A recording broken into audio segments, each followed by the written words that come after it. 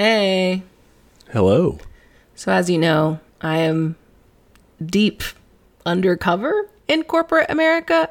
Oh, okay. Yeah. I don't know if that's accurate, but... It's not undercover, but it's... I'm in the belly of the beast. Yeah, there you go. That's better. But I do feel like I'm undercover because I've gotten this comment a few times now at work. Whenever I do like a presentation or something, or just I am speaking for an extended amount of time, people will be like, you have a great voice. You should do a podcast. And I just have to be like, yeah, that'd be cool. Wouldn't that be weird? That'd be crazy. I've actually gotten that before. One of my evaluators said that because when we did remote learning or whatever. Oh, yeah. It was like, I could listen to, your class or whatever. I could listen to that like on a podcast or something. That would be weird. Yeah, crazy. Yeah, I go with, I've thought about it, which is true. I thought about it and carried it out. And I did it.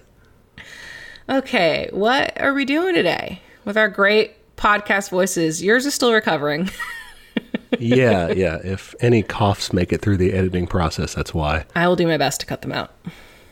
But hopefully now I sound like a normal person anyway. You're getting there. I was doing my Chucky on Rugrats impression earlier this week. Oh, remember that one episode where he got better and it was so weird?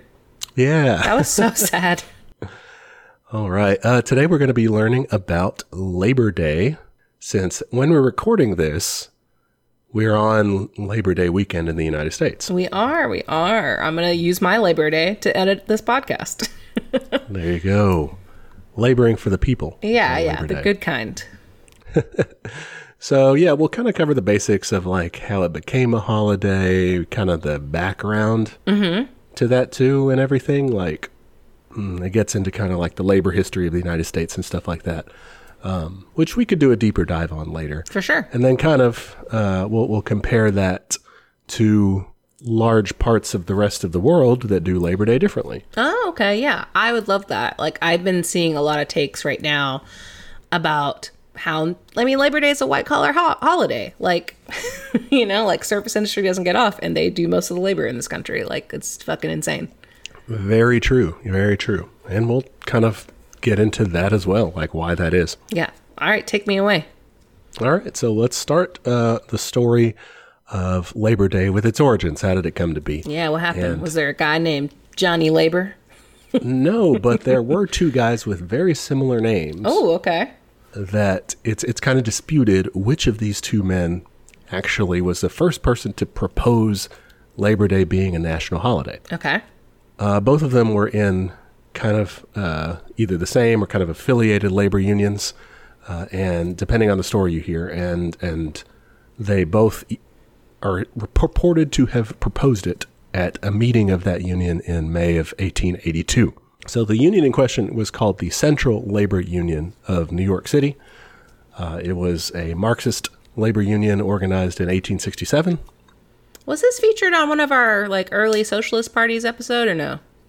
It wasn't specifically, but Okay. that's the time period we're talking about. Okay, cool. There was the you're thinking of the I'm thinking the Communist Club, I think. the Communist Club. Yes. Yeah. It's just a good It name. was centered in New York. I think that was started in the 50s. Yeah. The 1850s, You gotta be careful. which I guess they used to refer to them as the 50s. Yeah. maybe. I was reading some fucking tweet or something, and someone was referring to the 90s, but it was the 1890s, and I was like, They wait, called what? those the gay 90s. Love that. Yeah, they must have been fantastic. Yeah, sounds great. So the secretary of the Central Labor Union was a guy named Matthew Maguire. He was its secretary, and he, one story goes, proposed the idea of a Labor Day holiday on the first Monday of each September to commemorate this parade that they had in New York City that year. Basically just let's do this every year. Let's make it an annual thing. Wait, so he was commemorating, which the parade had already happened the year before or something, or what are we talking about? They were planning it later that year, and then he was like, and then from then on, let's just make this a national holiday. Okay, Let's gotcha. always get the day off for this. Cool. And on the other hand, your other story is a guy named Peter McGuire, Okay. who was the co-founder of the United Brotherhood of Carpenters and Joiners of America, and he was also vice president of the AFL, the American Federation of Labor. So he was a big union leader guy. And he was at this meeting too. And maybe he was the one who said, let's have, a general holiday for the laboring classes. And also said, let's do a big parade. Let's show solidarity. And then let's host a picnic afterwards, sell tickets, do kind of a fundraiser for our union sort of thing. So those are kind of the two origin stories in terms of who specifically thought it up, with the first Monday in September being seen as kind of a good midpoint between kind of the July 4th and Thanksgiving. Just, it's been a while since we've had a holiday. Do you think the secretary guy, Mugwire, just accidentally misspelled that guy's name in the meeting's notes and was like, it was my idea? I totally did it. Yeah, no, there's apparently, adherence to both sides of the story. Peter McGuire was the long time understood to be the guy, but then later they go back and they're like, I don't know, maybe it was Matthew Mugwire. Who knows? So silly. But yeah. That's not that long ago that we wouldn't just know. I just think that's funny. It's just because you don't have as good records, I guess. I guess, you have meetings, notes from the meeting, basically, but nobody knew that this was going to be, that anyone was going to care. Yeah. But anyway, Labor Day kind of catches on gradually at the local and state level. Oregon is the first state to make it a public holiday in 1887. And then by 1894, 30 states had followed suit. And that year, the president, Grover Cleveland, made it an official federal holiday, too. I wouldn't expect that from Grover Cleveland. He doesn't seem like the Labor Day type. I don't think so. No, I mean, he was generally just kind of a reformer Democrat. Okay. He was a Gilded Age. He was no big labor activist. But we'll talk about why he did that. Okay. So, all right, that's the big picture thing. We want to get into, though, why did they do these things? Did they just wake up one day and think, I need a day off, right? I mean, that's a good enough reason for me.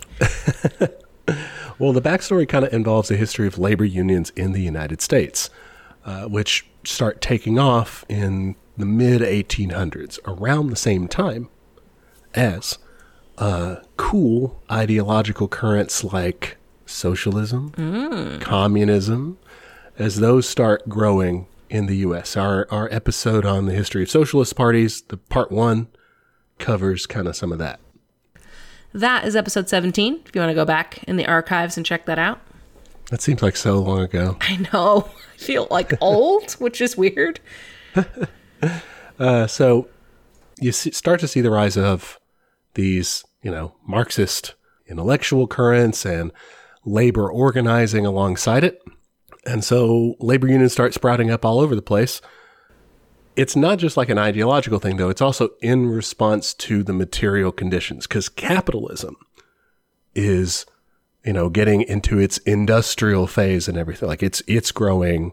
The Industrial Revolution is in full swing, and more workers find themselves, exploited down to the bone, and they turn to each other, for strength in numbers, for solidarity, to try to help themselves out of that situation. Yeah, I mean, this is the time when child labor is really prevalent, and you have workplace accidents all the fucking time, and it's just really terrible conditions for everybody. Yeah, and so we don't want to leave anyone with the impression, because we're not idealist in that sense, that people came up with some good ideas and started doing it. Guys, they were sensibly they were sensibly reacting to and doing things in response to the material conditions that were happening. So. Yeah, because when you look at it from that perspective, you can't just ask your boss hey, a lot of kids are dying in these tiny machines. Maybe could you not do that? That's not going to work, because he's going to be well, those kids are making me a fuck ton of money. There's no law. There's no law that says don't, so I'm going to. And that's just how their brains work. They're pathological. Not on an individual level, but in their social role. They are required to. That is, they are obligated to their shareholders or whatever to do whatever it takes to make more money. Yep. And, okay, raise the argument, well, what about privately held?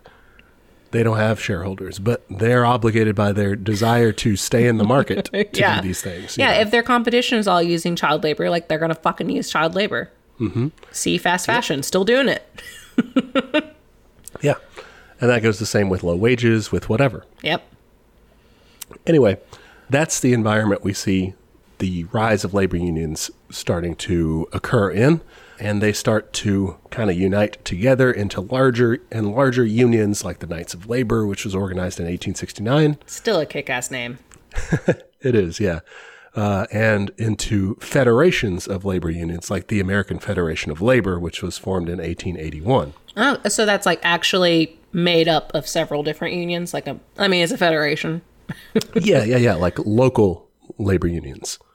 And obviously, the masters of capitalism, when faced with this challenge, they were just like, gee, I guess like you guys are right. We were being a little bit mean. Here's some extra pay. Here's some benefits. Oh, for sure. Sorry, right? I'm sure that's exactly what happened. Yeah. If only they instead dug in their heels, resorted to whatever means necessary to get, to leech the labor from their workforce that they felt they were entitled to. And so you start to see the big labor conflicts of the 1800s, strikes, violence. There's more than 37,000 strikes in America between 1881 and 1905. Jesus. So tons and tons of That's a lot. Strikes that are, this is the time period we're talking about then. Okay, so tons of labor actions going on, labor unions growing, capital's like, fuck that, they're fighting back. That's the world we're in when worker power seems to kind of be ascendant, Just, it's a completely different world than the world we're in now. Yeah. So this is like the time of like the Pinkertons and shit, right? Uh-huh. Yeah. What are those are just, that was like a special police squad or something, like a private police? They were, a private detective agency that was oftentimes used as just, what they would call in Harlan County gun thugs. Yeah, detective implies like they're solving crimes, but the crime is like unions. So. Yes, yeah. And the solution was guns. Yeah. Or a baseball bat. They're not like solving murders. Yeah, they're doing the murders. I mean, they're solving it too. Like, yeah, I did that one. That one's me. That was me. So, yeah, that's where we're at when people are saying, hey, let's do a labor holiday. Another important kind of part of this backstory is something we've talked about on the show before, the Haymarket Affair. Oh, yeah. Was that the one where there was like a panic and then... Oh, I don't remember. I realized this morning, I was like, because I'm listening to an audiobook for a future episode and I keep zoning out and I'm like, wow, I'm really a visual learner. And I'm like, fuck, I do a fucking podcast. Like, that's not great. I hope other people don't zone out. But yeah, I know there's a panic and Emma Goldman was pissed about this and people got shot. Christine's history lesson. Yeah, that's part of it.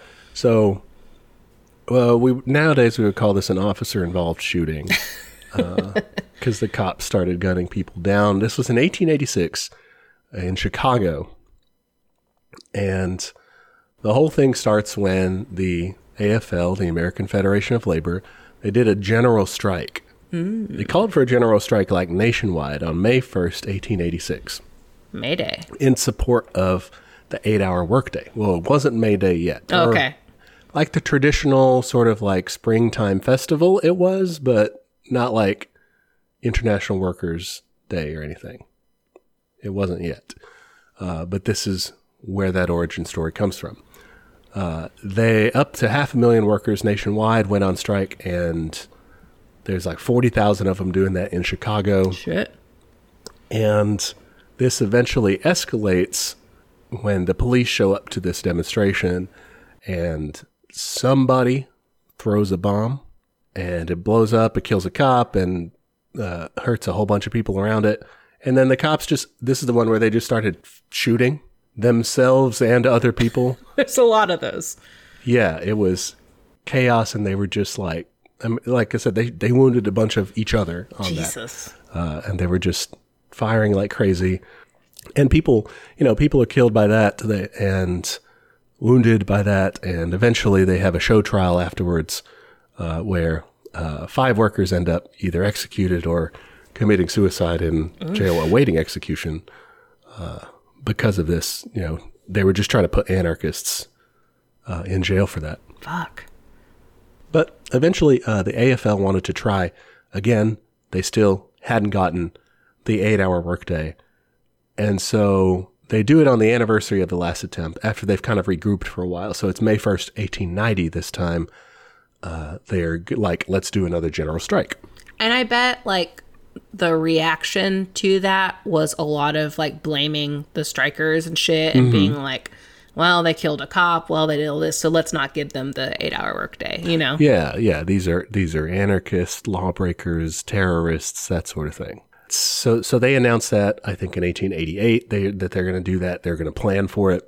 In 1889, their president, a guy named Samuel Gompers, writes to the Second International, which is that's like the Soviet Union, right? Well, it's not their the Soviet club. Union yet. Okay. It's, it's shit. This is just the socialists of the world. Basically. Okay, yes. And he tells them, look, hey, this is what we're planning. We propose that maybe you guys want to team up too. We can do this internationally. Fight around the world for an 8-hour day, starting on May 1st, 1890. And they say, that sounds like a really good idea. Let's do that. Love it. So they do that as kind of a global solidarity for the 8-hour workday, and also to commemorate the martyrs of the Haymarket affair. And this is the first May Day, the first International Workers' Day. This is so May 1st, 1890, and it becomes an annual event. It's all about workers' rights, labor unions, socialism, communism. Over time, it's become more ceremonial and everything, but in general, it retains more of that like focus on workers and labor and stuff. Yeah. Like we don't really celebrate May Day in the States, but like other places do, right? Because it like started here, and like that's kind of crazy that we don't recognize it. Like I assumed it started in Russia. And yeah, it seems like it would be, since the rest of the world does it and we don't, that it would have started somewhere else. But it's interesting. Like, okay, why is there that disparity? So let's get back to the Labor Day versus May Day thing. Basically, they proposed Labor Day, we said, in 1882, doesn't become official till 1894, and it doesn't follow that May International Workers' Day. It's in September. All right. So the reason it happens in 1894 is something called the Pullman Strike, which we've also talked about in the History of Socialist Parties episode. Okay, that one is... I don't remember that one at all, I'm not going to lie. No worries. It's been a while. Like we said, it's been a long time. It's been a long time. This one was where the American Railway Union was on strike. They had a company town there that all of a sudden they started raising rents and utilities and stuff, but like cutting pay. And they're just like, well, we're going to die if you do that. So they're on strike. This is the one where friend of the show, Eugene Debs. Love that guy. Was the leader of the union there. And the government called in troops and mowed down the strikers, killing like 30 of them and wounding 57 of them. Don't love that. Yeah, and that was President Cleveland who had ordered them in. And so kind of after wreaking all that havoc, he kind of had to give a sorry I killed a lot of you gesture. And it was Labor Day? And so, organized labor was, super pissed, and he kind of wanted to mollify them somewhat. Wow. And, I mean, by that point, he kind of had to choose because 1890 had already rolled around. So he kind of has to choose, okay, well, originally they were kind of asking for September. These are kind of more of the moderate voices. And then, now you got all these socialist, communist, anarchists asking for May Day for the International Workers. I'm not going to do that because, Cleveland, he's trying to apologize, but he's not a Marxist. So he went with September. Okay. Interesting. And so that's why we end up with a different holiday than most of the world. There are other places that also don't do it on May 1st, but... Interesting. I mean, this is a bloody fucking holiday. Like, we don't we don't know that. Like, we don't talk about that. Like, I mean, America loves a good martyr story. We love to talk about people shed their blood for this and blah, blah, blah, blah, blah. But not this one. This one's just like, have a barbecue. It's fine. Well, and the reason is, who do they shed their blood against? We're happy to celebrate people. Oh, they died over there bombing Iraqis in Afghanistan, Afghans, because women's rights, obviously. Yeah, and to protect our freedoms here, which were under threat somehow. I don't know how that works, but okay. Yeah, and that's, let's remember the people who shed their blood. But when they're dying because the government is killing them because they're asking for workers' rights and standing up and demanding it, then, yeah. Well, that's a problem. What? Go shopping, please. Yeah, go check out these sales. Get a mattress. Yeah. That's kind of the origin story. Like, that's why it happens in 1894, is because we're trying to calm everyone down from labor unrest by giving them a day off. Wow. And that's why it happens in September instead of May, is because we don't want to be too can't be too communist. We don't want to commemorate, people killing cops. When in the year did the Pullman strike happen? Because if it was after May, I could also see it being like, well, we missed May, guys. Yeah, it was, okay, May 11th to July 20th. So they would have to wait a whole year, to be fair. Yeah. That's not going to kick in fast enough to calm people down. Yeah. Maybe I'm not going to die defending fucking Grover Cleveland. You're a Grover Cleveland apologist. That's me. I love the Cleve.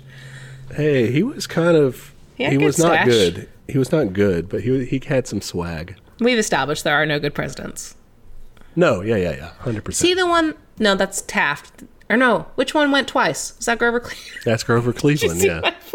Okay, I think we might have told this story before. With the we had a presidential placemat growing up, and that's why Grady knows most of the order of the presidents pretty well. I apparently didn't pay attention. No, I hogged the placemat. Yeah, you liked that one. I think I got the world map instead. I didn't learn anything from it, but I had it. But on there, they had Grover Cleveland and then the other guy. And then Grover Cleveland, same picture, but it was flipped like horizontally. Yeah. Anyway. So there you go. There are other places, like we said, that have different labor holidays, if you want to know a few of those kind of weird ones. I do. Canada more or less followed our trajectory. They had labor demonstrations. And actually, the guys who were organizing that first parade in New York City that kind of kicked this stuff off were kind of inspired by labor demonstrations in Canada of the same vein. And they were like, oh, that would be cool. And then their government made it official in 1894. So kind of like similar to our story, but with less like strikes and blood and shit. Like, okay. So they do September. They do Labor Day. Yes, they do a September date of some sort. New Zealand, theirs is in October. It's to commemorate this guy, this cool dude named Samuel Parnell. He was a carpenter. Lots of carpenters in this. I bet being a carpenter is physically hard. You only want to work 8 hours a day. That's what he basically said. He was like, I ain't working longer than 8 hours a day. And he convinced other people in New Zealand to do that too. Basically, they just refused to work more than 8 hours a day. And, eventually the government was like, okay, I guess then sure, we have an 8 hour workday. Since you guys are already doing that. So that was a direct action, getting the goods sort of thing. That was in 1840. Amazing sideburns on this man. Just, wow. Next, in the Bahamas, it's on the first Friday in June. That's to commemorate a strike against unfair wages. The British were like building this military base in World War II. This is in 1942. And they were like paying American workers to come down, and they were paying them like twice as much as they were paying the local workers there. And they were like, what the fuck? So they started a protest that was called the Burma Road Riot. And when they set up Labor Day, they set it on that date to commemorate it. Cool. Who else do we have? Trinidad and Tobago. This is on June 19th. Theirs is also to commemorate a strike, a different one. This is led by Tubal Uriah Butler in 1937. In Jamaica, you have May 24th, which used to be Empire Day, which sounds really shitty. It sounds terrible. It's like my least favorite holiday. Yeah, fuck that. It's like a patriotic, isn't it great to be part of the British Empire? Oh, no. But by 1961, when they were no longer part of the British Empire, they were like, that's got to go. Yeah. We're not celebrating that. So Fuck they no. changed it to Labor Day. The date, May 24th, commemorated a labor rebellion that they had in 1938, which kind of started their whole road to independence, road to kind of nationalism and breaking free of the British Empire. That's a glow up right there. Yeah. From Empire Day to Labor Day / like independence. Pretty good stuff. Yeah. Yeah.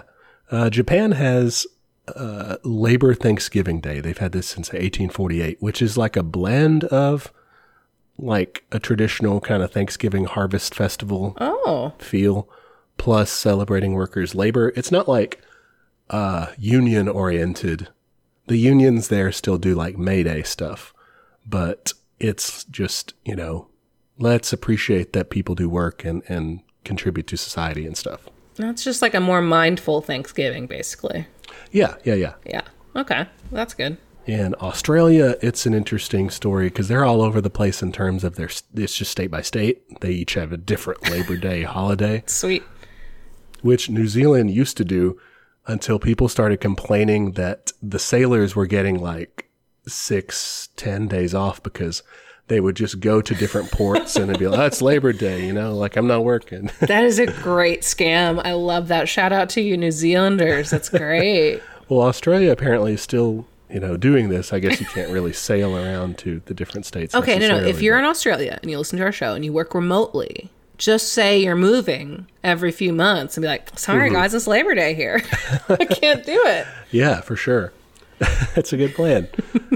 Theirs stems from their own local, like all these kind of have their own local story, and theirs is, some of them are on May 1st, some of them are in different months, but they're in Melbourne, I believe. It's stemming from their own 8-hour day campaign, which was in 1856. A bunch of stonemasons, also hard work, they go on strike and they're trying to get an 8-hour day, and all of them just fucking quit building this old building for one of the universities there or something.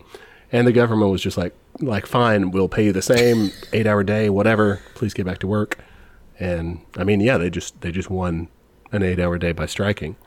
I mean, I talked about this on my Instagram one day, but like, let's talk about an 8-hour work day. Like, Okay. to me, that's too many hours. Oh yeah. Nowadays it's too much.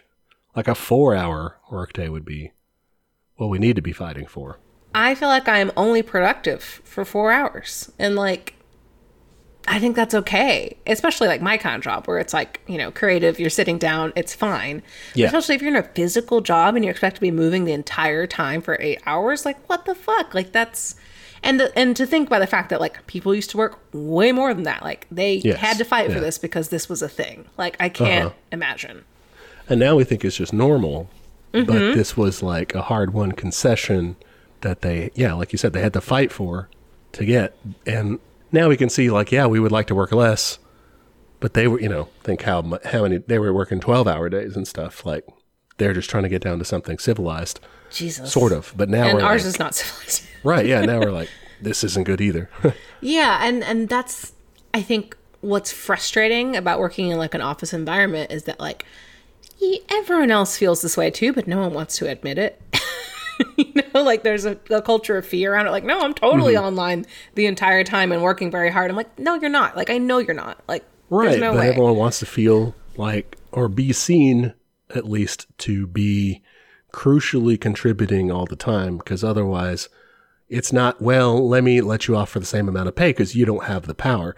It's the boss saying, well, why don't I pay you less, or cut your hours, or fire you, I mean, I think I've talked about this before too. Like, I work very quickly, so it's really frustrating for me to even be on a clock at all. Because I'm just like, it doesn't matter. If I get my work done, I do what you ask of me.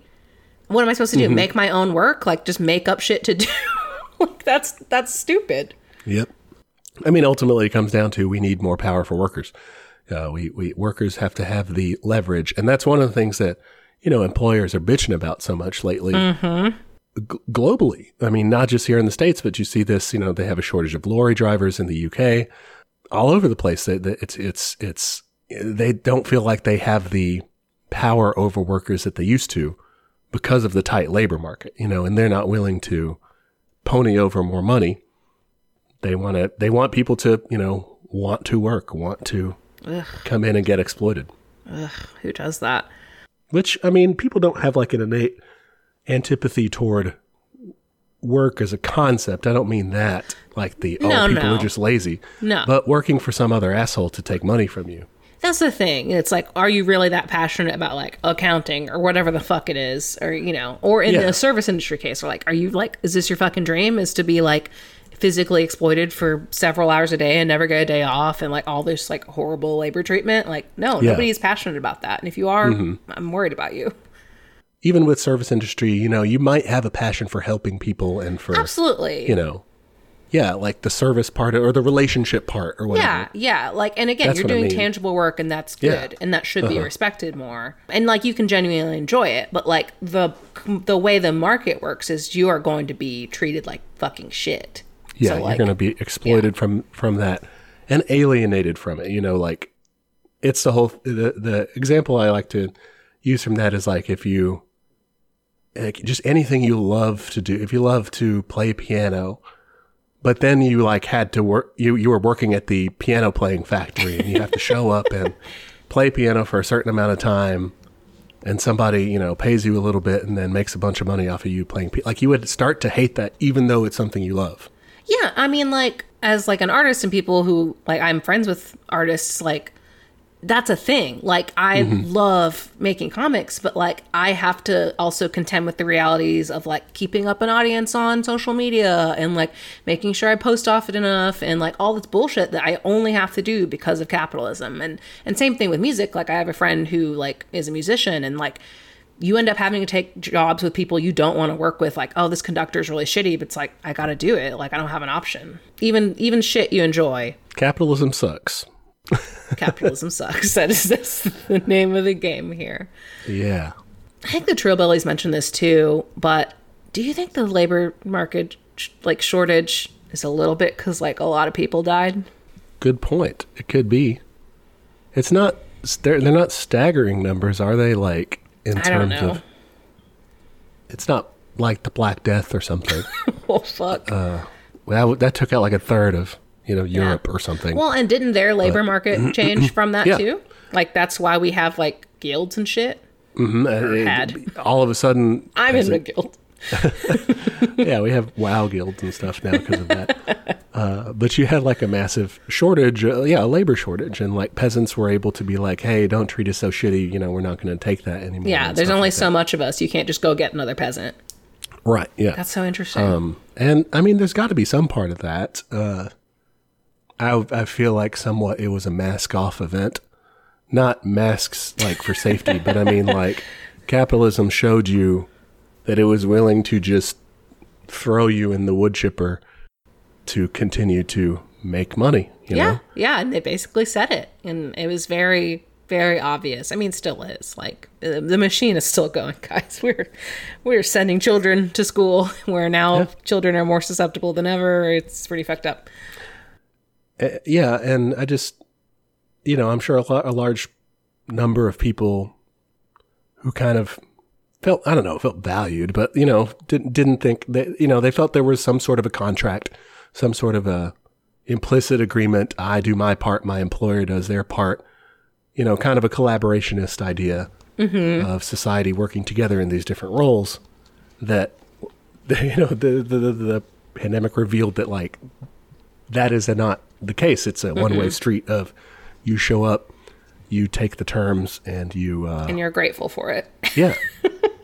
And people were, who were like, I'm not doing that anymore, Well, I think it's interesting, too. Like, you already see people abstracting this concept. Like, I haven't seen a lot of pieces that make that point of like, hey, maybe it's because people died and we have fewer people. And instead I'm seeing lots of stuff like our supply chain is super fucked up. Like, I wonder why. And it's like, maybe it's because like factory workers are treated very poorly and like they're starting to strike and like,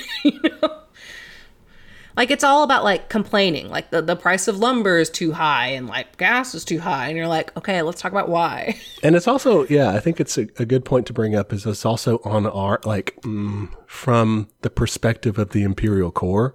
Like, we can't get cars or computer chips. Microchips, yeah. Yeah, graphics processors and stuff. And it's like, well, we can't get those things because of a shortage in the supply chain, which means it's further down. So you're talking like rare earth minerals, which are miners and shit who, yeah, I mean, it very well could be that like a large portions of them are dead. Probably, because we're not fucking sharing our vaccines. Yeah, like this the unvaccinated swaths of the world who are slated to get that whenever because no one's prioritizing that. Yeah, like we're only looking at it from the Americans' perspective, but... That's true. That's a great point. Yeah, if you look further down. All right, back to Labor Day. Dismal. Back to Labor Day. All right. I guess let's talk about kind of its importance over time, or its kind of changing role. If you look early on, you know, when they had those parades. I'd love a labor parade. That sounds great. Well, they were very, like, explicitly, it was explicitly a working class oriented holiday. It was to celebrate working people. It wasn't abstracted out to nothingness now. It's just, I don't know, it's a day off, you know. You had large public demonstrations and celebrations that were actually organized by these large and ever-growing labor unions. So, like, there was a big public presence to that, a understanding that was unavoidable that, you know, this was a holiday to commemorate the hard work that organized labor had put into bettering the plight of the working people in our country. It almost reminds me of, like, I mean, not this at all, but like a company picnic sort of thing of like, hey, like it's sponsored by these labor unions who like did cool shit for you and hopefully you support them back. Like that sounds really cool. Yeah. Like it wasn't so much about like just shopping and stuff. I did go shopping yesterday. That's my bad. Well, that's, you know, it was the weekend, so it's not like I didn't realize it until I was out. I was like, oh shit, it might be crowded. So I don't know. In the one sense, I think one big change is like anything in the U.S., it gets commercialized over time. And I think this is an interesting trend. Like it's part of capital's search, its perpetual search for more markets. And not just in the physical sense of, well, we need more people to sell stuff to, but even to those people, we need to carve out more time or more like marketable opportunities for us to make profit off of them or convince them to generate profit for us. Okay. Explain. So like, think the gig economy is a good example of this. Your free time, why don't you hustle and drive for Uber or Lyft or sell something on Etsy? Like that 8 hours for what you will, 8 hours for rest, 8 hours for work, 8 hours for what you will. That part is like a new frontier for capital that's they're trying to get in any way they can and monetize that and extract profit from you even in your free time. Yeah, and that goes both ways too. Like they can both try to get you to hustle and they can also use like your desire to have more free time to like sell like convenience products too. So they can be like, oh, do you not have time because you have a side hustle? Like here, like take this like pre-made meal situation. Very good point. Because in that, like they've built another thing, built another widget. Are you so busy for some reason? They built another box. They put some people in there, and it's just an in-out profit machine. Yeah. More advertisements to monetize our leisure time if we're just watching videos or whatever. That there's more ways to capitalize on that. And here, I think even our days off of work, our holidays and stuff, whatever those days are more and more geared repurposed toward consumption. Yeah, for sure. Think about our cultural holidays that used to be more traditionally like family and loved ones focused or even religiously focused, which you don't have to be, but like whatever they were, or spiritual or what have you, they were not like crassly consumerist, like Christmas or Yule or whatever, or Halloween and stuff. Like these used to have a different significance than they more increasingly have now, which is what should I buy for this thing? What should I consume? I feel like you see that more and more now. Like there's just a proliferation of both like the intent to sell things and also like stupid holidays. Like, like whenever they're like, it's National Dog Day or yeah, National Avocado Day. Yeah. Yeah, all this bullshit. Like it's just, we're just obsessed. Like always be selling. Yes. Uh-huh. And it's not, I guess I don't mean to flip this and say you're an asshole for buying things. Like whatever. It's not your fault. Yeah, we can't change things by saying, "Oh, I vow not to buy stuff, buy gifts for people," or what. Like that's not the point. The point is what capital is doing to find more ways to rip you off. And it's just we need to be fighting them. And the way isn't by just like not consuming. That's not very helpful. It's not going to do anything. It's by mass action. And I think, too, even if you look at what you think of when you think of just generic Labor Day without any historical context, you're just like, okay, that is, people use it as their last chance to take a summer vacation. Like, that's super common because you have an extra day off, which that's a consumer product for sure. They use it. I mean, there's sales, which you already talked about. There, even like the don't wear white after Labor Day, that kind of implies like you might need to go buy some new clothes, having a party, like a barbecue, like that's money for sure. And like, again, it's not like you can't do any of these things. We're not saying don't have fun. That's no fun allowed in the commune. My point is that we went from a straight up union backed holiday to like buy all this shit and don't think about the unions. And that's interesting too. Yeah. Because that's a shift from a community sort of bonding with your fellow people to the, and it's not to say people don't do social events, but they do it on an individual scale. Like it's much smaller. Yeah. I mean, you might have a neighborhood block party and stuff, but even those are, I think, kind of declining in favor of, I mean, everyone's so atomized, everyone's so, they're on their island, they're afraid of their neighbors, and we don't do any of that, which I'm a super introvert, so I'm really, I'm judging the specks in other people's eyes when I've got a log in my own, but,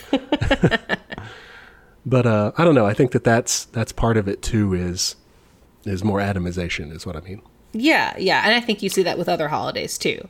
We went from Christmas carolers out in the street and shit like that to like it is all very in the home.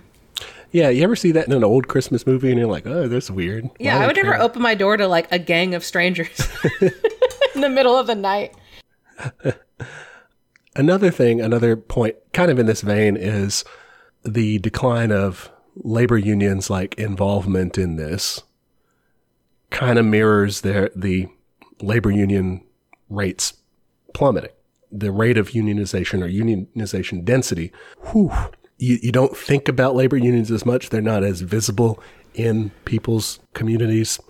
You don't know about them because they're declining in numbers. It's 1954, nearly 35% of American workers were in a union. By the 1980s, we're looking at 20%. Now we're around 10%. Oh my God. We didn't finish it because it was boring. We were watching this like little HBO mini doc series about elections, and it's just like famous elections, and it was Ford versus Reagan. And Kyle and I were both talking. I was like, that would be a really good time machine murder, is Reagan. That'd be a good one. Yeah, Reagan's an asshole. We'll have to do an episode on him and our crimes of capitalism ones. At some point. He's a piece of shit. He really was the proto-Trump. Yeah, in many ways. Yeah. So, I don't know, labor unions getting weaker like that, losing members, right? They have less money, less resources to devote to just looking out for the members that they still have, let alone doing these wider things in the community. So, I don't know, that's something you see there. And it's not to say that they're being dumb for not doing these things. I get it. They don't have the material resources to do it on that scale. I think that these parades and the picnics, you mentioned it earlier, it like gets people kind of on your side. It's a positive association. Yeah. It's, sponsored by the union, but like it's not just recruitment of direct members, but a big part of when you do labor actions and stuff is having the broader community. You want it to be everybody versus your boss. Yes. Not you just want that your public union. support. Yeah. You want everyone out there, everyone helping each other to, basically to shame and, intimidate this guy into breaking, into giving into your demands, Well, I think you could look at this and just be like, all right, well, why did they fall? Like, did everyone just wake up and say, no, unions are a bad idea? Like, there's a reason behind that too, right? Yeah. We covered that in our Right to Work State episode. They changed laws, and they made it easier to bust unions. Essentially, we went from a regime where the national laws of the U.S. were, from the 30s really till the 80s, were broadly either pro or at least neutral on the labor question.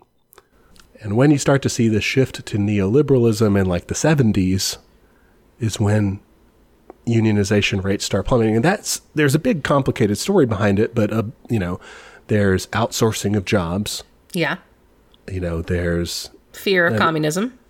Fear, which had always been there, but fear of communism, I think, for a while actually helped the labor movement because it was seen as like, hey, we're not doing communism. Right, yeah, let's let them have this so that we don't have communism. Yeah. But it's fear.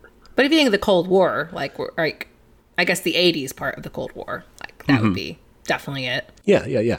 And obviously, Ronald Reagan, terrible asshole. Just murdered the unions.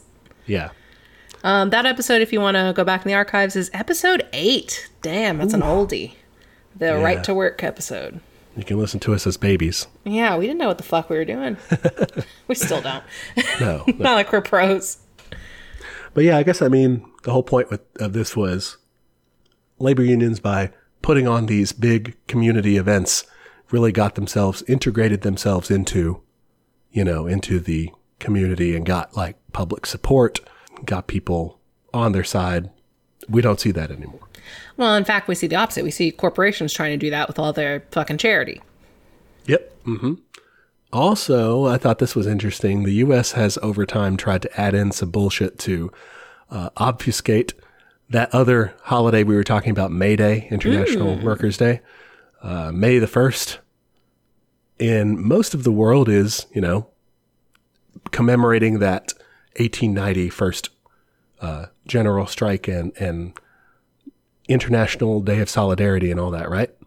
And in socialist countries and really throughout the world, that's celebrated as, as real Labor Day. Yeah. And so to kind of get in the way of that, the U.S. has added in a couple of kind of fake U.S. holidays. Oh, okay. What's our anti-Labor Day? So we have actually 2 of them. In 1921, during the first Red Scare, we first observed Loyalty Day. Really on the nose. Right? A day set aside for the reaffirmation of loyalty to the United States and for the recognition of the heritage of American freedom. Vomit. Ugh. Yeah, that sounds like shit. Yeah. Congress made it an official holiday in 1955 during the second Red Scare under Eisenhower. Is that still like on the books? Yeah, it's technically a thing. That's hilarious. Loyalty Day. Eat my butt. There's your loyalty. Eisenhower also in 1958 declared May 1st to also be Law Day. Okay, guys. Just the dorkiest holidays. Jesus. Yeah, it's supposed to be for American citizens to show appreciation of their liberties and for the cultivation of the respect for law that is so vital to the democratic way of life. Ugh, making a jerk-off motion so violently. Ugh. Disgusting. We're all just supposed to go blow a cop that day, or what? Yeah, apparently, like, the bar associations and stuff celebrate and this and, like, do, PSAs about, like, oh, isn't it great to have the rule of law sort of thing, which it's not. No, it's not. That's horrible. We can't let this come back.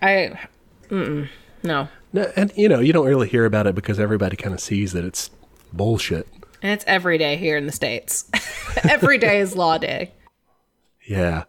But that's just some of the shit they try to do. That's very Cold War stuff in the 50s. It's horrifying. trying to make sure we don't, celebrate that godless communist May Day. I guess let's step back. What should leftists think about Labor Day? I think we should use it as an opportunity to tell people about the cool shit the unions did. Yeah. And do some education. Well, I've seen online in some spaces that kind of leftist takes that like Labor Day, like it's a fake Labor Day, it's it should be May 1st. Mm-hmm. And it's commercial. It's not lined up with, really workers' causes. It's pretty bourgeois. I mean, we could take it back. Like, it's not good. That's you could say the same shit about Christmas, but just make it pagan, y'all. That's my solution to everything.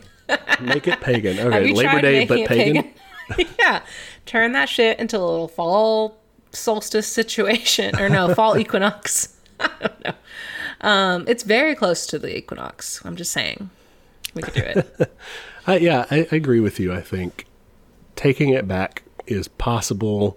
I mean, I don't know. I don't want to be the group that's like, no, we shouldn't celebrate things, or we shouldn't have a day off. It's like we said, both. A lot of people don't have the day off for one. Yeah. And we should just push to make sure everybody gets that day off, or just gets more days off in general. Mm-hmm. Or a 4-day work week, even fewer hours. Oh, yes. And we should revive these calls people were championing working less, and I think we should be doing that. Yeah. What's the 4/20/69 plan? Yes, that one's good. That one's good for a lot of reasons. We need that one. So it's 4 hours a day, 20 hours a week, and 69 days a year, right? 69 days a year. That's no, that can't be right. That's not very many days. Well, fuck, I'm listening to Conquest of Bread, and they're talking about how many days you actually would have to work. 4 days, 20 hours max, $69 an hour. Oh, fuck. Okay, that's the dollars an hour. Okay, that's fine. That's good, pretty too. Good, yeah. That's good. 69 days a year would be pretty rad, though. Yeah, I would like that. Just chill. You just work during the summer. That's about it. It's fine, honestly. That'd be great. I guess the big contradiction here, or whatever, is we are talking about what would we fight for capitalism to kind of give us. But ultimately, I mean, what we need to do is get past capitalism, right? If we get into socialism, into communism, we can start organizing societies, the work that society has to do or chooses to do, right? The work we have to do to survive and reproduce. Save the planet. Ourselves as a society. The work we have to do to save the planet. And the work we choose to do to advance as a society and provide extra things for people and stuff. The decision, I just mean the priorities are different, That's Those what are we need two separate streams, basically.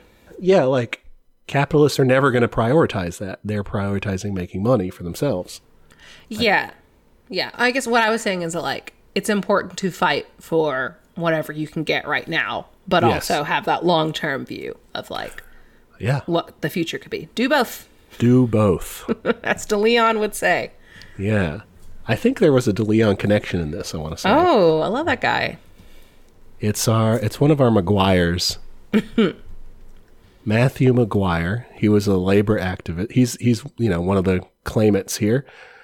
He was he was later on, after this whole thing, in 1896, he was the vice presidential nominee for the Socialist Labor Party of America, which was the party that was aligned with Daniel DeLeon. Oh, there's my man. Yep. Love that guy. Teaser, he will be on a future shirt that we will be selling at some point. Nice. So yeah, we need to work less. Mm-hmm. So, I mean, we should be in favor of all holidays, more holidays, fewer days that we have to work in general. But okay, what about the issue of Labor Day being really kind of sanitized and commercialized, and it's just, cook out with your friends and go shopping without thinking of actually celebrating and glorifying the working class as a class, not just as people doing jobs, Well, I mean, we should have better labor history in this country. Like, I don't know any of this shit. You know why? We're not required to teach you that. Yeah, exactly. Like, I thought it originated in Russia. You know, like, all this shit, just like people like walk around thinking, and it's not their fault. They're not taught it. And I think, like we were talking about earlier, it's we see whatever paltry rights we have now as normal and expected when there was a time when they were not. You're right. Like it's popularly presented as like, this is just how it is. So this must have been how the capitalists like set it up. They were nice enough to give us weekends off, to give us health care benefits and, you know, a high enough wage and whatever. And it's like every ounce, your kids being in school and not being like in a mine is because labor unions fought for that shit. Like every little thing that just seems like common sense civilization now is someone had to fight for, because some asshole was trying not to do that, was trying to more cruelly exploit us, you know? I think there's a real effort, especially in like a very like black and white way, to distance ourselves from history. You know, if you think about like stuff like slavery and just imperialism in general, there's like, well, that was back then. That's not what we do now. And it's like, I mean, that shit still goes on. It's just, it's got a different face, you know, like, I think we still do slavery. It's in prison. Absolutely. Yeah. That's still around, guys. And like, we still do imperialism. That's for fucking sure. And like, you know, we got sweatshops, we got all these horrible conditions. It's just like, you don't see it. And like, I feel like that is definitely one of my takeaways here is, that is not the reason, but it's definitely part of the reason this stuff gets obfuscated. Like the story of Labor Day. It's because like, we don't want to see that. We don't want to talk about that. Yeah. And I mean, who's got the time like to figure all this stuff out? You're, you know, part of the reason they don't want to give you a 4-hour work week is because who knows what, like, that's part of the reason they were panicking so much whenever we were off during the beginning of the pandemic stuff. The few people. You might start a communist podcast. Yeah. Like, you know, for those of us like lucky enough to have been in that situation or whatever and weren't just still churned into it all. Yeah. You know, it was, what the fuck are they going to do with this time on their hands? You know, that's part of it. I still think of that tweet where it was a guy in like the Baskin Robbins costume and he took a selfie and he's like, how the fuck am I an essential worker? Yeah. Someone said that was fake, but I'm like, just let me have it. Just let me. That's too good. I mean, it's terrible, but it's very funny. It doesn't matter if it's fake because like there are so many instances where that where that essentially happened, you know. Oh yeah, for sure. I think too, you know, there were some hurricane activity, obviously, and I saw like photos from New York of like fucking people working for Grubhub still out there delivering food. And like you can already see like these divisions of class pushing up against climate change. And you're just like, that's what it's going to be. It's going to be service industry folks just being crushed as they cater to other people's needs. Yeah. And that's something we can't leave out either. We don't want any of our efforts to be co-opted or just like bourgeois in nature of just like, let's make things better for those of us who do get days off at all. Like, you know, we have to be fighting for the broad working class, which includes so many people who don't have like things that are considered normal, like a 40-hour work week or weekends or whatever, you know? Oh, yeah. Or they get scheduled for 39 hours exactly, so they don't have to pay them a salary. I guess going back to the Labor Day question, one thing we could try doing is having more organizations openly doing shit in their communities, like a broad celebration, not like a party event, but maybe sponsored by the party, like a, you know, political organization, socialist, communist, anarchist, whatever, you know, putting on like community festivals and shit, like, and just saying, yeah, this is put on by the anarchists or by whoever, like whatever your organization is. I mean, people will show up to have a good time and eat food. Like, absolutely. Even if they're like, these are weirdos with weird ideas. Like, I'll still eat a hot dog. Yeah. I took my kid to the park and I don't know, they didn't indoctrinate them. They didn't kill them or anything like, or eat them. So they're, you know, and maybe this is kind of counter propaganda. Like everyone's saying that these people are, on Fox News or whatever, they're out there saying like how horrible Satan worshiping you are and stuff. And then you get out and show people like you're just someone who likes to have a good time. They'll be a little less, vehemently opposed to you. Yeah, I think that definitely goes hand in hand with the larger project of mutual aid. Like, I know Dallas has some great organizations that like will give out water bottles to people whenever it's really hot. And it's like, they're not out there proselytizing. They're just like, hey, it's hot. Here's some water, Yeah. Be seen doing good for the community. We come back to this a lot, I think. Of the brand recognition. Yeah. It's, you want to be the good guys doing good things, Yeah, for sure. More organized labor participation wherever that's possible. I know that they're, we're only a 10% unionization rate, so that's not great. But I don't know. Ultimately, I guess we need a more conscious working class, right? Like how can we do, it's dismal to look at it. It's like so hard work you have to unionize, you have to organize the boring shit that no one likes to do. Yeah, for sure. That we don't like to do. No, I don't either. Yeah, it's overwhelming, for sure. That's what we're here to tell you to do is, if you can, go out there and do those things. It's not too hard for you. Yeah, I think there's a big culture of fear around it. Like when I've thought about like workplace organizing and stuff like that, like when I think about the concept, I'm just like, I don't know like what the right to workplace laws are specifically for my company because they're based somewhere else. And like, there's just so much like legality behind it. And there's so much fear around job insecurity that you're just like, ooh, like it sounds very intimidating. Yeah. I mean, this is the time to do it, though, during a labor shortage. Oh, for sure. You want to organize. And honestly, this is not legal advice, by the way. Yeah, don't.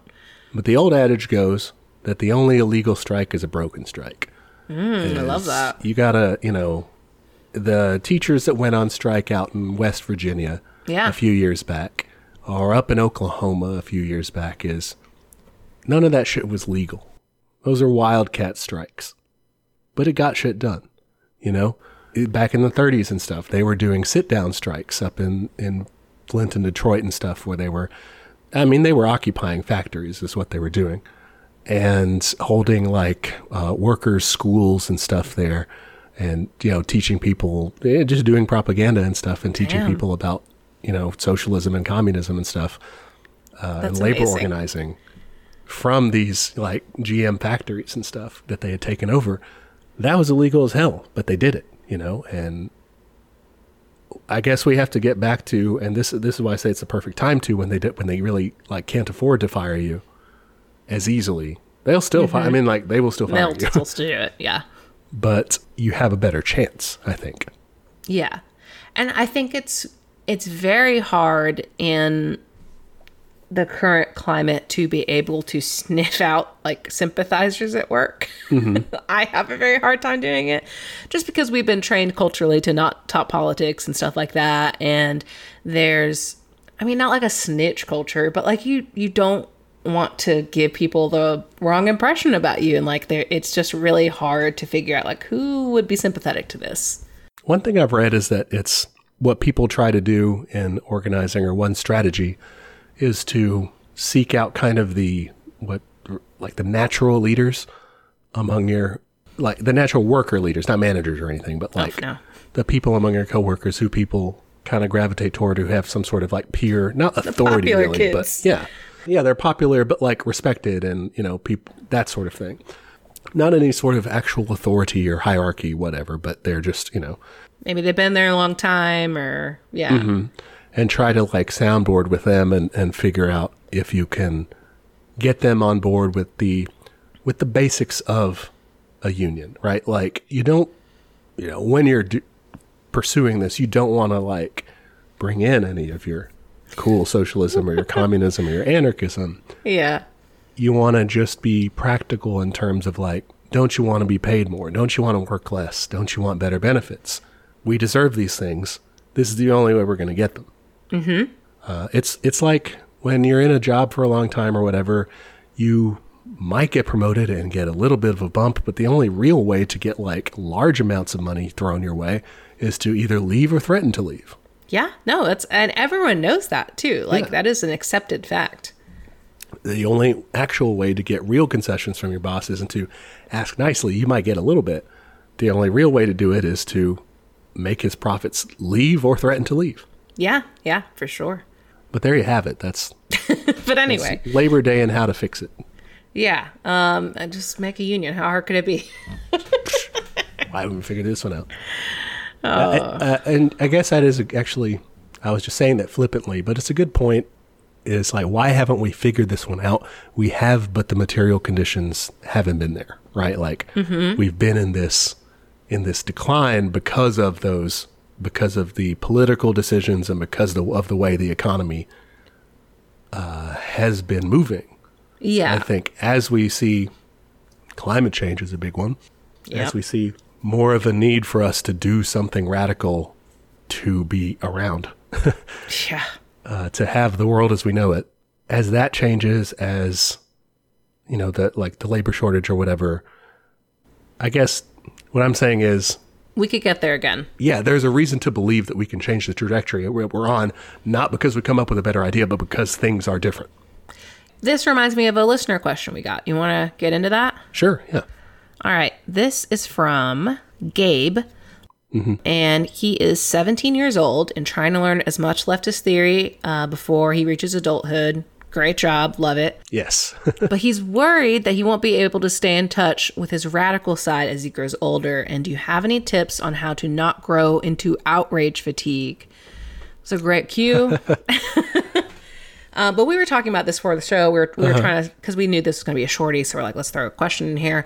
And I brought up, like, there's the kind of, I mean, it's not really a meme. It's the cultural expectation of, like, you know, you're liberal when you're young and you get conservative when you're older. Right, and like, and now there's the memes of all, like, you know, me at 30, like with a fucking Soviet flag or something. Yeah. You know? And that's definitely, like I was saying, like, that's definitely what happened to me. Like, I used to be a fucking Democrat, you know? Same. Yeah, we're in the same boat there as we used to be. Little Obama heads. Yeah, we got. I guess I dabbled in radicalism before then, but not. Yeah. You know, I was in high school. I didn't know what the fuck I was, but which is not to say that you don't. Sorry, No, that's just no. from my perspective. I was not very with it back then. People Yeah. can be, but No, we have a lot of young listeners, and I really admire that, like, they're taking the time to listen to, like, I mean, what is an educational, like, history podcast? Like, good Yeah. on you. I definitely did not do that in high school. So, yeah, I think it is interesting that, like I'll hang out with friends, and by the end of the night, we're always talking about a fucking commune. Like, it just happens. And, like, there's a real generational shift happening, and it's tempting to say, like, yeah, maybe it'll go away as I settle down or whatever. But, like, I don't see that happening. you're nearly 30. Like, Yeah, like, I'm almost 30. I think I'm settled in being a communist, not in, like, I'm going to start, like, being a NIMBY or something. Yeah, and this is another good example of this. Is it's not like generational in the sense that just like there's something weird about us, you know, that makes us different, or It's in the water. right, or there's just They're all turning gay.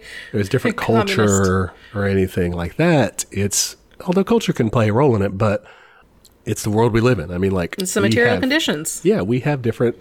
We're facing different things. So the people who tell you, "Oh, you're going to get conservative when you get older," when they got older, they got more money. They moved into a different social class, and they had different class interests, and so they became conservatives.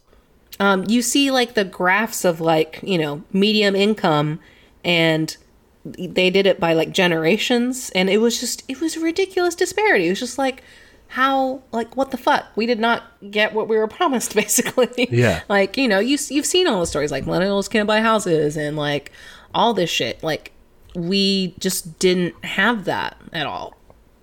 Yeah, and you know, the proportional few of us who did. Yeah, I mean, I bought a house. Well, if you take that segment, you know, the proportional few of us who did, most of them do end up conservative as they get older because they have something to defend. That's why Marx ends the Communist Manifesto with "You have nothing to lose but your chains," is because it's aimed at people who are the dispossessed, right? Who are people who don't have and who need to bring about a world where they do. And that's where we all are. That's why we all thinking about communes and radically changing things, is because if we don't, we just face a world where we're just ground to a pulp and set on fire by climate change. Yeah, like I don't see another option at this point. Like, and I you can see like the capitalists scrambling to come up with another one, like, oh, we'll go to space, you know? And you're like, okay. I mean, the fundamental problem is still there. Like, you're just going to find a way to ruin space, you know? Like, we can't just keep doing this.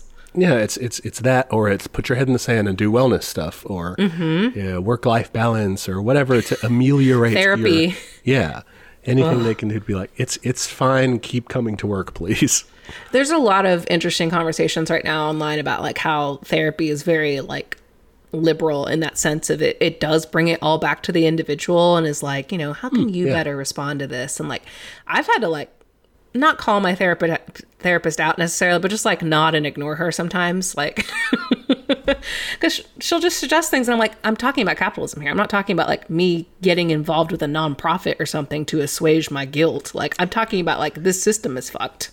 Well, yeah, I do think that's just a difference in tools, right? So yeah. It's like, I can't think of a good analogy, but calling one sort of service person to fix something in your house when your problem is something else. Yeah, for sure. Like, there's only so much I can get into it with her, and it's fine. She's got limits. She helps me with other things. Yeah. And that's their role, is to help you, you know, be able to cope day to day. It's like we were talking about, like, fight for what you can within the system, but also change the system. Yeah, because like I will not have the energy, and like this question alludes to burnout. Like, you have to kind of take care of yourself too, you know? Yeah, and what do you think about that? About what was it? Compassion fatigue, or what? How did Gabe term it? Outrage fatigue. Outrage fatigue. I feel like I have a near endless capacity to be outraged about things. Sometimes I'm like doing my daily news rundown with Abby. And it's like the third day in a row that I'm talking about just some bullshit that we were pulling somewhere.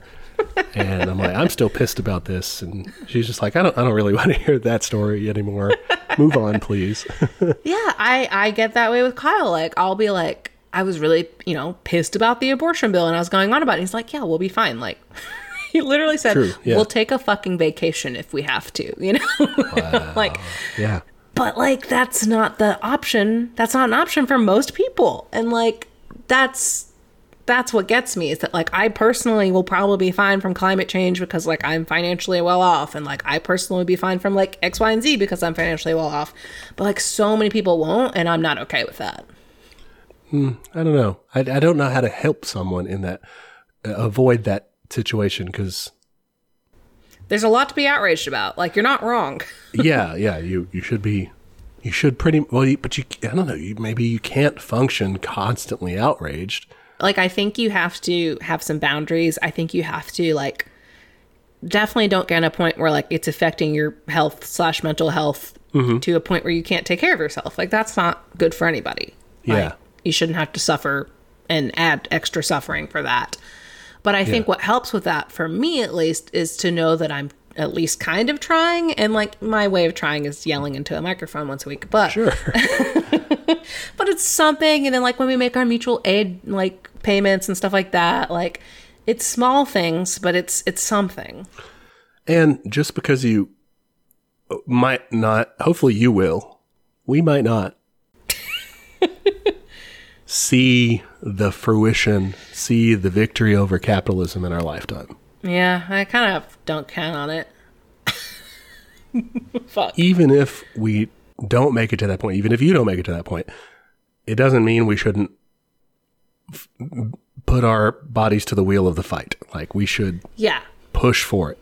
And, you know, we need to be, even if it's a despairing contest, like, we do need to be waging the battle. I mean, we need to be doing what we can, wherever we can, even if we're losing 9 times out of 10, because people, like, are suffering. We're setting the stage for that larger change, hopefully. But I mean, it is scary. Like I get climate anxiety a lot. Like even when we have a conversation about like when to have kids and stuff, I'm like, dude, I don't know if they're going to make it. Like that's fucking terrifying to think about, like, I mean, we got some time, but not as much as we used to.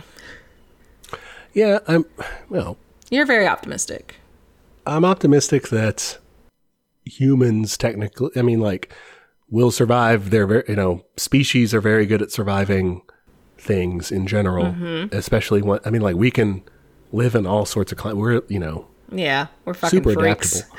So, yeah, I mean, but the collapse of like the world as we know it, that's actually a very viable. Yeah. I mean, I was watching a documentary on like mass extinction, and I think it was like these like frogs or something are the only things to survive. I'm like, well, maybe we'll all just be frog people. Sorry, this is not a helpful answer. Hey, don't worry, dude. Maybe you'll be a frog person. I have a pessimistic optimism, which I don't think is helpful for most people.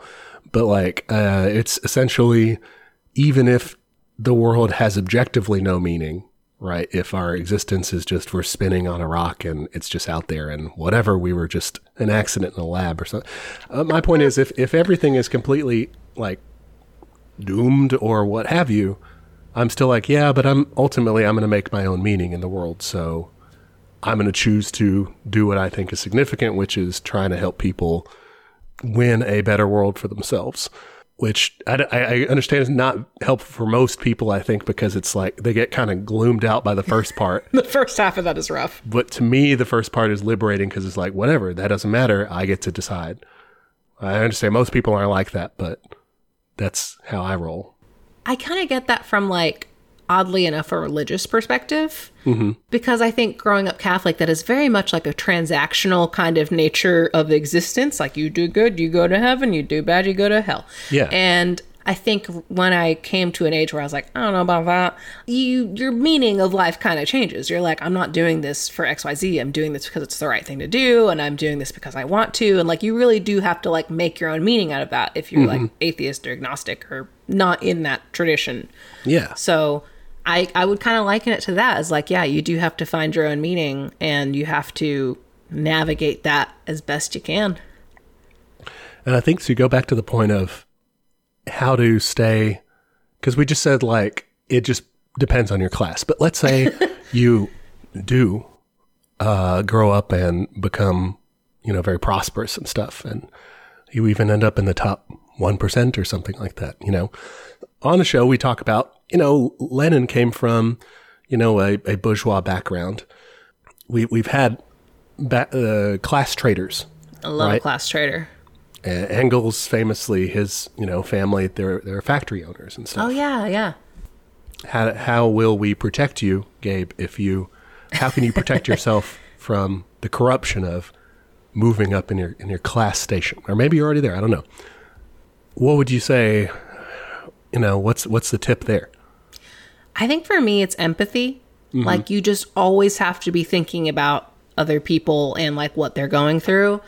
Like I'm like, that picture is burned into my brain of the poor fucking DoorDash employee or whatever it was. Like someone had to do that. Like because some rich person really wanted like a pizza or whatever, someone had to go brave like ridiculous floods to get their shitty tip. I think it helps to like still have interactions with people like of different classes and not just like transactional ones of like, thanks for the pizza, slam the door. Right. But like, being like my husband is a bartender. So like I know a lot of service industry people and I see the struggles they go through like with healthcare and like with pay and all this shit. And it just reminds me that like, wow, not everyone has reliable days off. Like even scheduling a fucking date night with my husband takes like all week. Just like shit like that. And like, that's kind of small potatoes, but like, I think it's important to just cultivate that empathy by not like in a gross, like creepy way of like, hey, will you be my working class friend? Yeah. Let me collect a menagerie of working class friends. Yeah. Yeah. Like that's not cool, but just being aware of those issues and not making assumptions about how everyone else's life works. Yeah, and I think in that vein of staying in touch with that community, the online community can be helpful too. go join up with the communist and the socialist and the anarchist subreddits, or whatever other. I'm a Reddit person. I'm Instagram, but it's cool. A lurker. I don't post, but go in there. You can get a lot of good information that really helps me in my research and stuff. And part of how we grow as people and everything is what information we're intaking and what interactions we're having with people. So like you said, with interacting with different people physically, also do that online too, For sure. I think it is very tempting just to want to turn it off sometimes. Like, true. Like I was thinking the other day, like, what if we're talking about people, like no one wants to sell their labor to be exploited. I'm like, God, what if you did though? What if you're super horny for it? Like, well, yeah, then you'd be an anarcho-capitalist. I mean, you'd be one of those don't tread on me bros. Yeah, it is. Sometimes it is super tempting. Just be like, it'll be fine. I'm going to be personally fine. I can turn this part off and just go about my day and do whatever the fuck I want.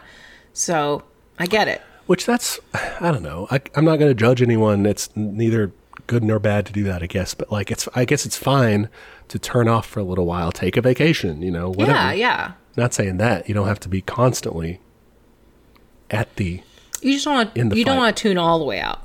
Yeah, you don't want to feel like you're not a part of it anymore. And that's, I guess, the thing is, you have to feel like your team is the working class. Like you, regardless of your station, that's who you're fighting for, even if you win the lottery tomorrow. Yeah. If you start reading headlines and you're like, I don't know, Amazon seems like they're doing the right thing here. Maybe take a step back.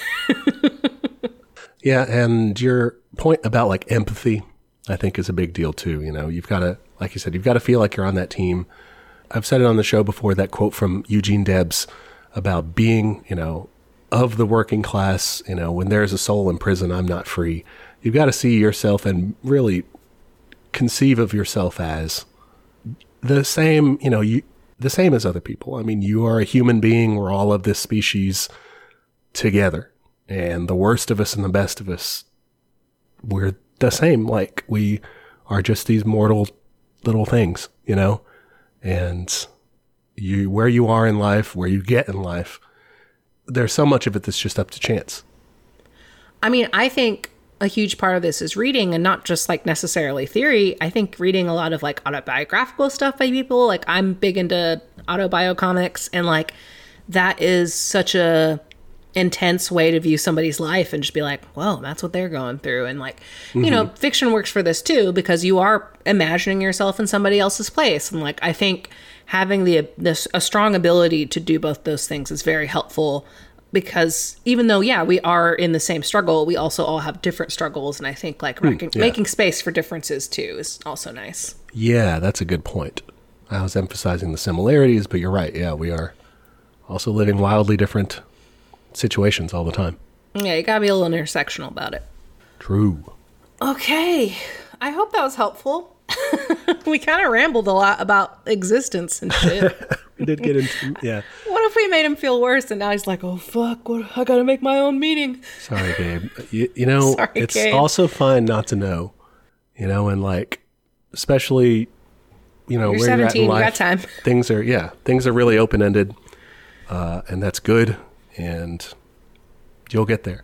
Yeah, man. You never have to actually settle down and figure things out. They just happen. People tell you got to have this like roadmap for everything. And you don't.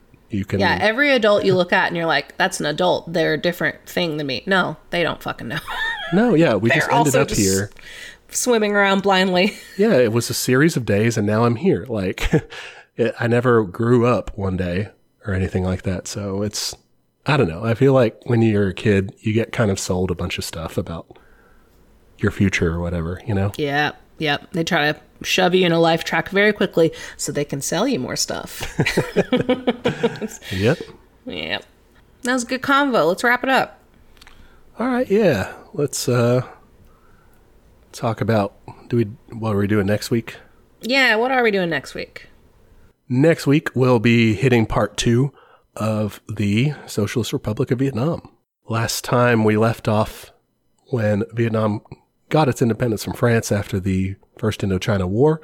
We'll be talking about the Vietnam War and Vietnam's trajectory after that. Cool. Well, I'm going to go back and listen to that episode. If you want to, that's just 2 episodes back. Check that out. If you want to become a Patreon person, I guess a patron, is that what it's called? Anyway. Yes. Yeah. Patron. If you want to become a patron on Patreon, you can go to patreon.com/teachmecommunism. And for $5 a month, you get access to our notes. So this week you'll get the Labor Day notes. But you can also look at the backlog. So if you want a review for Vietnam, not like we're going to give you a quiz or anything, but We might. we could do that. Pop quiz. Oh no. That means I'll have to take it because we can't get listeners Yeah. on the air. They'll just so play fuck. along and you'll be the the real dummy. Okay. I've definitely got to re-listen now.